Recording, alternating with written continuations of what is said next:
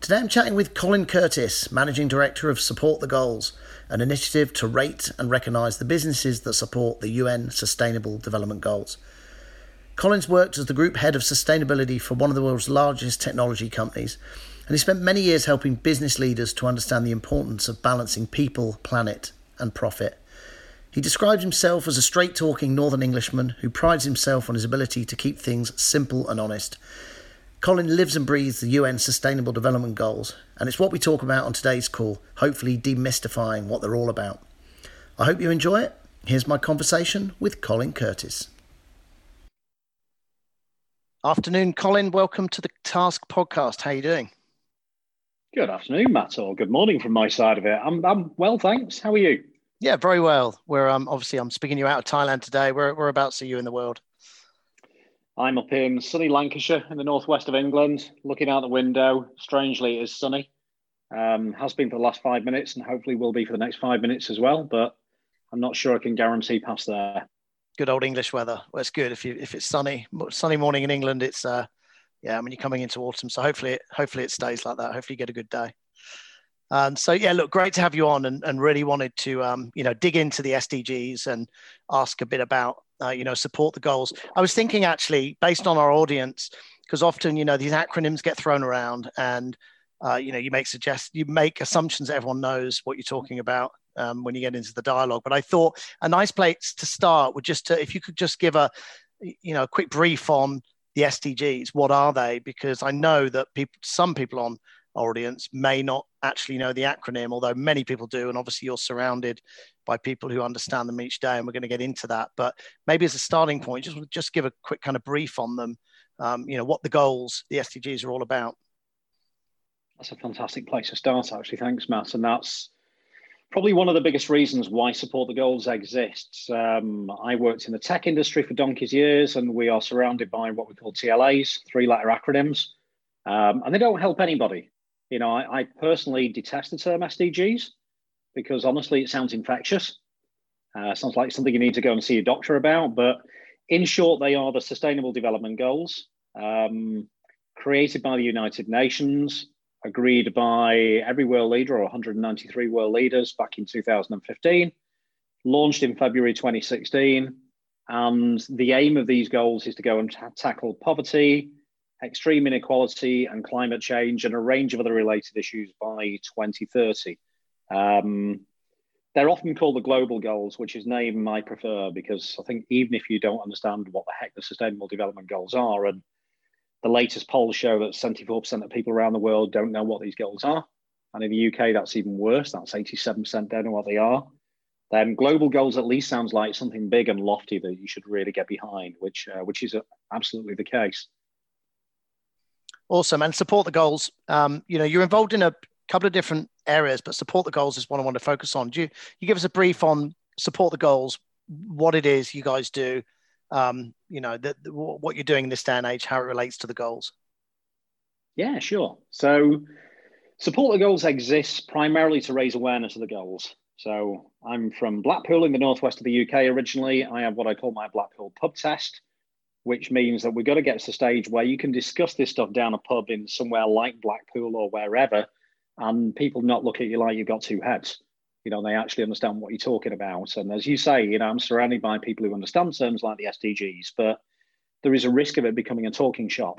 And this needs to be for the 99% of people who don't get these, not the 1% of people who do get them. So, hence my Blackpool pub test. And Support the Goals really exists to go and raise awareness of the goals to try and get it to that level. Our focus is particularly on the business community. And what we want to try and do is turn businesses into flag flyers for the goals. Why? Because it's a great common language. If you ask 10 people what sustainability means, you'll get 10 different answers. And the goals is a good way to get everyone behind one common universal understanding of what it is we're trying to achieve and all these interconnected issues, if we can get people aware of them.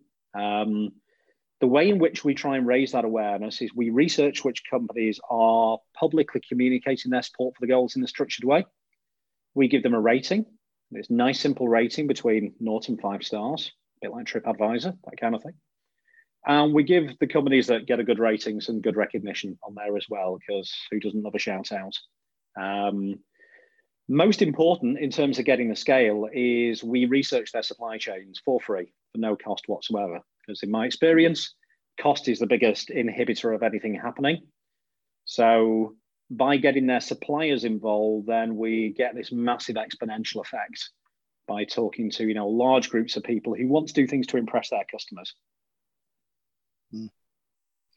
Awesome. I mean, I love your Blackpool pub testing, because actually this is, I think this is one benefit of the SDGs. They are easier because, from my background, going back, I think 10 or so years, having some involvement in CSR and indicators. I mean, when you get down to the kind of GRI and CDP and, you're getting right into the kind of techie area. It's not even techie, but it's just the acronym area that frankly no one would know in the pub unless they happen to be in that division of a business dinner. But the SDGs, they do have this very nice marketable aspect to them. They're colorful. They're the millennials, I think, have picked them up very well. And is the millennial generation, is that the kind of drive for that? The millennials and below, are you seeing a change? I mean, you've been around this stuff for a while. Are you seeing a lot more kind of support, not necessarily just to the goals, but sustainability in general at a business level now, because you need to do the right thing? Are you finding these younger generations are really,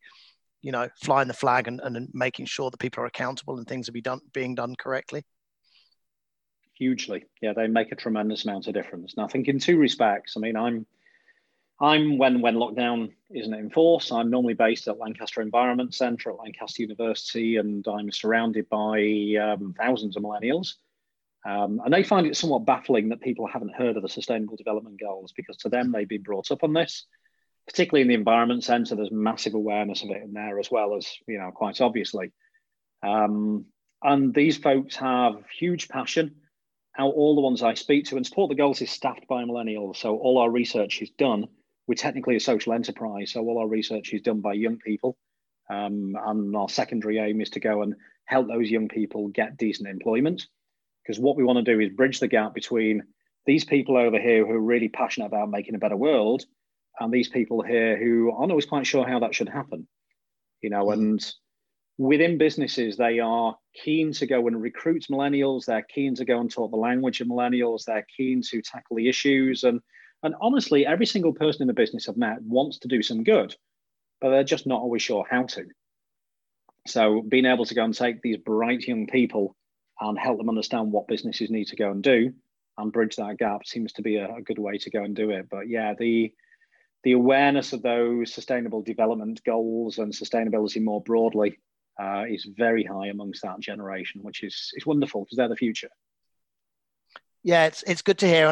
And interesting for me is that in the older days of CSR and sustainability, I say older, it's not that long ago, but when I was kind of first around those circles, there was always this, I think, somewhat misconception that, it related to a cost, to a business. And I didn't ask, I don't know whether you got any examples. We didn't kind of cover that before, but for me, there's profitability in this approach. It's not about, having to do something that's going to hinder the business. Do you see that? Do you have any good examples of where really doing the right thing is a profitable decision? It's not just, something you're doing to look good, but it can be good for the bottom line at the same time, triple bottom line, the reality of this process moving forward. Yeah, absolutely the case. I mean, I would struggle most to find examples of cases where that wasn't the case than ones where it is the case on there. So there are some more obvious ones, such as energy reduction. If you're reducing the energy used in a business, then that reduces your bills, and therefore that's a big saving. And it depends on the kind of business that is. If they just have an office with lighting, then it might save them a few, pounds or dollars here and there. If you're a big manufacturer, something like that, that can be some really big reductions in energy usage. But actually, I find the more interesting ones and the better success I see is the ones who increase their top line rather than just the bottom line on there. So there are so many examples of organizations out there where this is a competitive differentiator for them. So, there are a few people who will go and buy off a company purely based on the fact they are better for the planet. But if in a business-to-business environment, if you've got two companies that are pitching the same thing, one of them is more environmentally friendly and the other one isn't, then it's pretty much no brainer. They will go for the more responsible company on that. And I can think of numerous organizations I've worked with who've won some very, very big size deals on that. And we're seeing as well some of the companies doing the buying that are weighting sustainability as up to 20% of a tender's weighting response. So it's becoming taken a lot more seriously in procurement. So, and there's also countless studies out there as well that show that the companies that focus on sustainability and build it into the business produce far better returns for their investors than the ones who just purely focus on profits. Because, you know, if you're doing this, you've got a wider view and you've got to focus on the long term rather than actually just to focus on short termism and making a quick buck. Yeah, very interesting. I mean, actually, you know, I keep talking millennials, but your first point there, I think just when you go and look at the research, I mean, it's staggering actually the percentages of millennials who will, you know, make a decision to buy from a business based on their responsibility, their social contract, how they treat the planet. So yeah, very interesting. And actually another story, can't use the names, but I was talking to someone in a similar space to where he was saying how one of his main partners, a legal firm, now measure risk with certain clients around this. So the businesses that they work with, they're a corporate lawyer. The businesses that aren't taking this seriously are graded at a far higher risk than, you know, the ones that aren't. So definitely interesting to see how it's being looked at that way within the business sector. Absolutely. And I think in the investment community in particular, and like you say, that risk aspect is a really key bit. So without getting too techie, TCFD, which is the Task Force for Climate-Related Financial Disclosures, has done some really good work to go and help particularly accountants, and I think particularly the investment community, to go and understand that if you are looking at risk within a business, it's not just the risk about, are they going to go pop tomorrow? It's the risk about, you know, hang on a moment, if the world's changing because of climate change, and if the world's changing because of all these other aspects related to climate change, then is that going to affect a business? You know, it might be things like, are they built next to rivers, which might flood? But it might be, are they in an industry which there is every chance that there may be legislation to go and increase taxes on? You know, and all these things hugely increase the risk. And I think this TCFD framework, the idea of looking at the reputational and, you know, the legal risk, the operational risks associated with climate change, is really helping a lot of people to go and think that, you know, okay, we need to look at the big picture rather than just the single bottom line of, you know, pounds, shillings and pence. Yeah, for sure. It's I had this question for later on, but maybe it's a good segue into it. You know, in terms of what we've seen in the world this year, you know, I don't remember a kind of crazier year, honestly, in terms of, you know, just a personal level. Like, you know, it's been not the year you ever could have predicted. And you know, in terms of the business sector, it's, you know, unfortunately, obviously certain sectors, hospitality, travel, have been hammered, and other sectors, particularly in certain tech spaces, have done well. You know, and we're going to go into 2021. I mean, speaking to our mutual friend Gummersall on this, he was, you know, he said when I was talking about this, he said, well, it's not really about a year, it's about the first year of the decade. This is the change of 10 years. You know, how important do you see this stuff in a year like this year? Because it's harder with some people. The people who aren't converted, it's much harder to have the conversations in a year like this year. Whereas it seems the other way, people are, you know, oh, we have to move faster. You know, I mean, bit of a wide question, but how do you see the importance of all this stuff in a year like 2020 and moving into 21, you know, in terms of business models, how we treat the planet, sustainability, all of this stuff? You know, this year's been amazing, and not really in a good way, obviously. I don't think we want to repeat this one. But yeah, I mean, you know, Gummersall's absolutely spot on. I mean, this is the 20s, 20s, 2030s, what the UN call their decade of action or decade of delivery. And in the run up to 2030, this is the 10 years that matter. And, you know, heck, what a start to it. And I think the human psychology behind all of this and the business psychology I found to be absolutely fascinating and incredibly mixed on it. So there are these poor people in businesses out there, you know, who are really struggling because they are either being made redundant themselves, or they're at risk of being made redundant, or they're running a business and having to make the most incredibly tough decisions. And as you mentioned, you know, aviation, hospitality and areas like that, it's so difficult for But businesses aren't living, breathing, thinking entities. Business are basically a bunch of people. And I think all of us as human beings have been affected by this in completely different ways. So for those people who are having to make those decisions or have had decisions made for them, that's tough. But most people are now starting to look at life in a very different way since COVID. And lockdown was interesting. I mean, I'm a big believer in human nature is wonderful. And when we're faced with a crisis, then we all band together and we all instinctively know what's right to go and do. We get distracted, but when we're faced with a crisis, we really kind of work together on that. And I think as soon as COVID hit and as soon as nations around the world went into lockdown, we all started to look at what's important.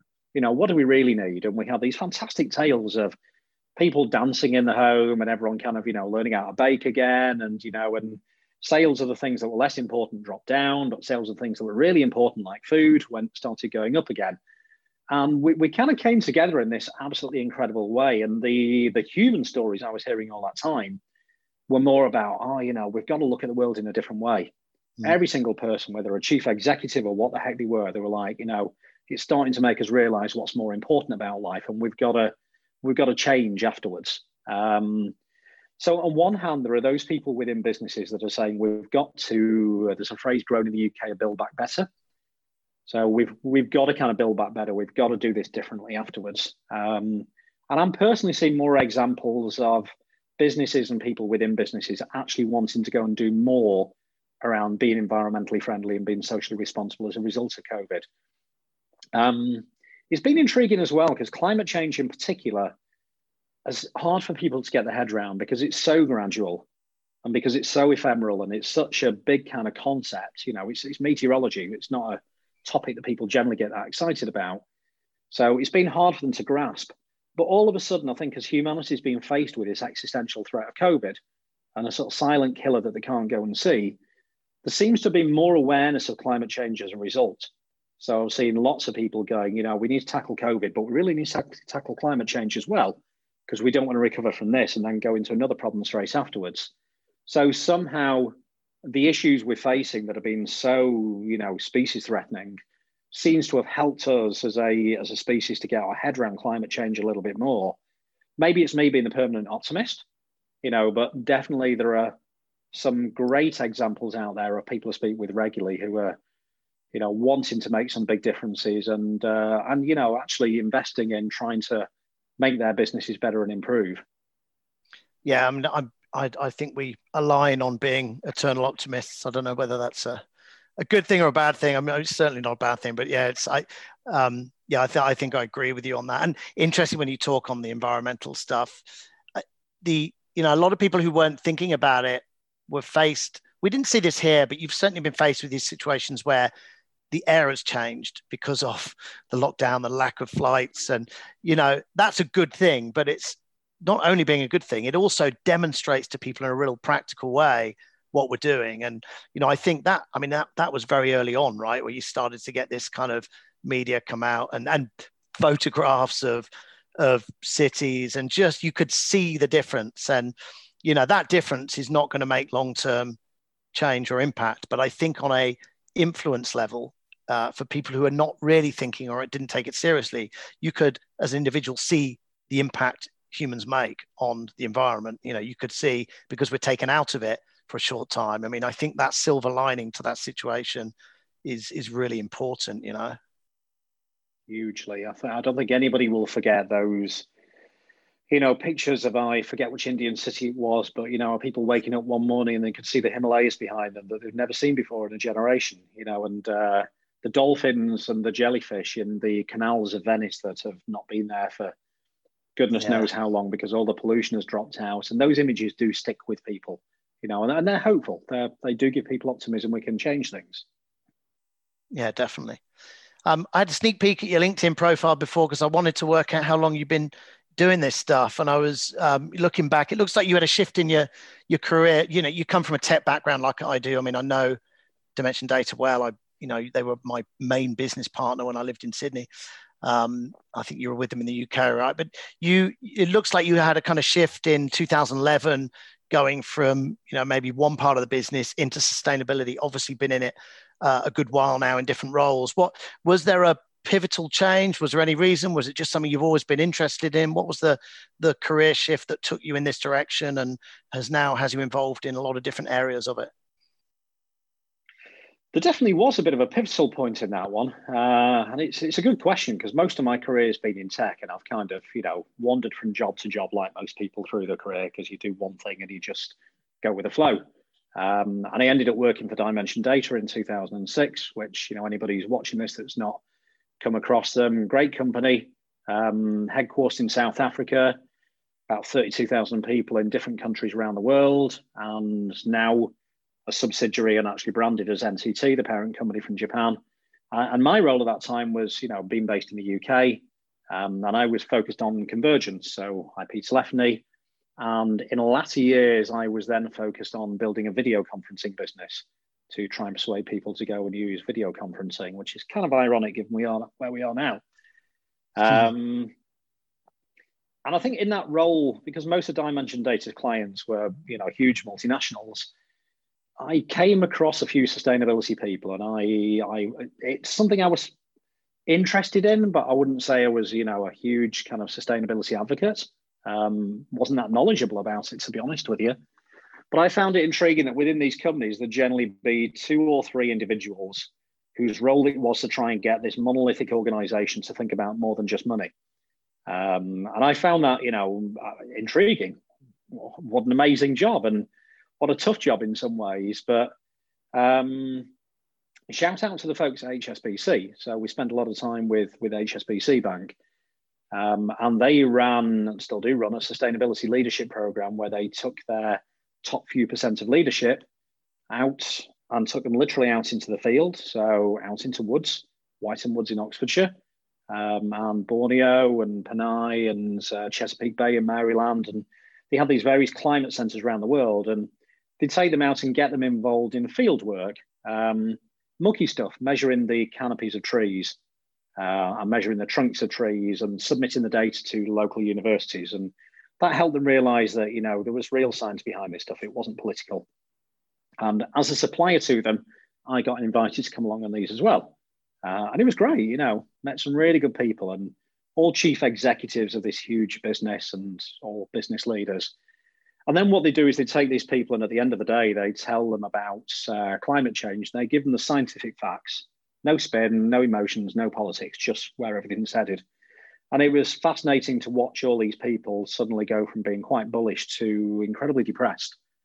A number of people who went on that course quit and got a job in sustainability afterwards. It was that revelationary. And then what they do was they'd build them back up and spend the next few days looking at psychologically how they started to get better, but also as they were in charge of huge departments and huge parts of the company, what that part of their business would do to go and improve things. And absolute revelation to me. The people involved were fantastic on this. The change impact was just tremendous. And I've been with Dimension Data for a while, and I was getting itchy feet. So I was like, I'm going to go and leave. And actually, this stuff looks interesting. I might do something in this area. And I was approached by a colleague of mine who said, well, we need a head of sustainability at Dimension Data. Why don't you go for that? So I did. And I don't think anybody was more surprised than me when I got that role, because I could barely spell sustainability. I then spent 5 utterly fascinating years where basically I wrote my own job, because I don't think they knew what they wanted me to do. And I don't think I knew what I wanted to do other than just make the company better. So I spent a lot of time working, a lot in South Africa, a lot in different countries around the world, learning how to make change happen, getting very frustrated, and then getting very excited when you have breakthroughs. And anybody who works in sustainability will know that absolute roller coaster you go through in a big company to do this. And I did that for 5 years and left in 2016. Really, and what I wanted to try and do was to take what I'd learned and share it with other people. So that's kind of brought me to where I am now. And, and I think one of the key learnings I've had from all of this has been, there's a lot of shouting from people in sustainability to say companies need to be better. Companies need to get on board. I've never yet met a person who isn't on board with this. They just want somebody to tell them what to do. And us folks in sustainability are really good at saying what people need to do, but not very good at telling them how to go and do it. So, and that was my interest. And 2016 was the year the goals came out. So I was like, this is what we want to do. This is what we're all going towards. This is the common language. Now let's try and see if we can help people understand actually how we can go and achieve those goals rather than just ranting at them for not doing it. Really interesting what you're saying about, you went into that job, people were no more surprised than you, and you end up writing your own job. I mean, that's changed massively now, right? That's not going back that far. You're going back 9 years, but now I'm sure from what you do, you're walking around, you're seeing, sustainability roles being created, being defined. I mean, it has changed an awful lot in a very short time, right? In terms of those roles within businesses being a necessity rather than, hey, let's just put the job there and write it and find out what it means. Yeah, though, if we're going to take the optimist head off for a second, not fast enough. So we are seeing more of those roles. I think there is, particularly within the larger companies, there is an understanding that you need a sustainability manager, even though there isn't always an understanding of what that sustainability manager should do. It's much better than it was. And I think there is a broader understanding. The investment community's helped terrifically.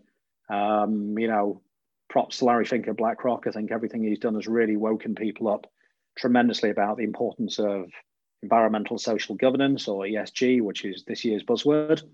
But it's incredibly important. And I think people are now starting to go and understand that. But we do need to make sure that it's seen as something that's not just for the big boys. And it's not just the big companies that need to do this. Every company needs to go and do this. And it's not a question of having a person or setting up a department on this. It's a question of an approach to thinking, and actually making sure you run your business, you run your mindset in a particular way, that when you make a decision, you don't just think about how's this going to make money or how's this going to save money, but you actually think about the environmental and social impact as well. So there's improvements that have been made, but much more needs to be done. I think I completely agree. And I think it's an exciting time for that shift, because you're right. When you say the big ones, I mean, the top end of the town, the big companies are all doing something. A lot of it, it's all very public.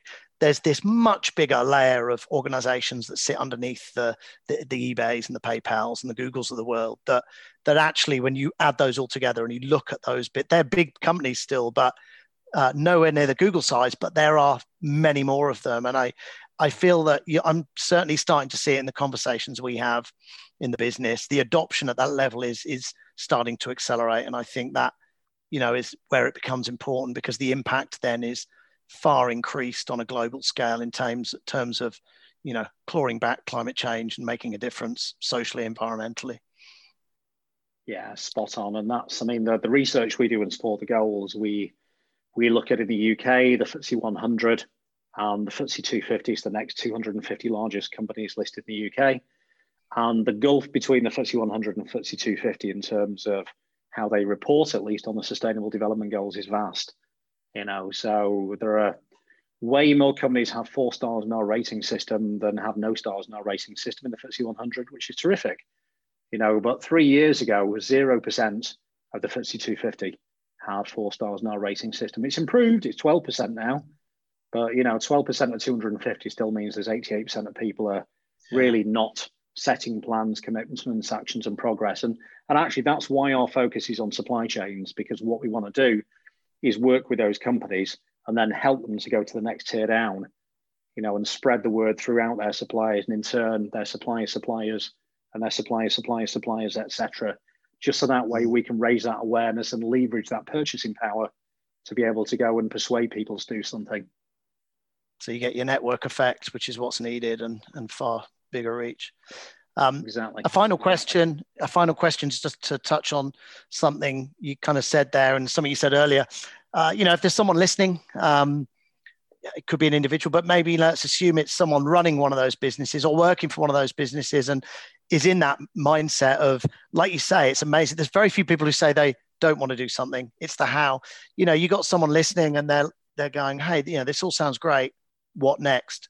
What's the advice you give to a business that's starting to think about this stuff, that maybe has seen the colorful SDGs, thinks about the environment, wants to do the right thing, hasn't really focused on it as a business agenda and a strategy that's part of the business? What's your advice to one of those people, someone in that role?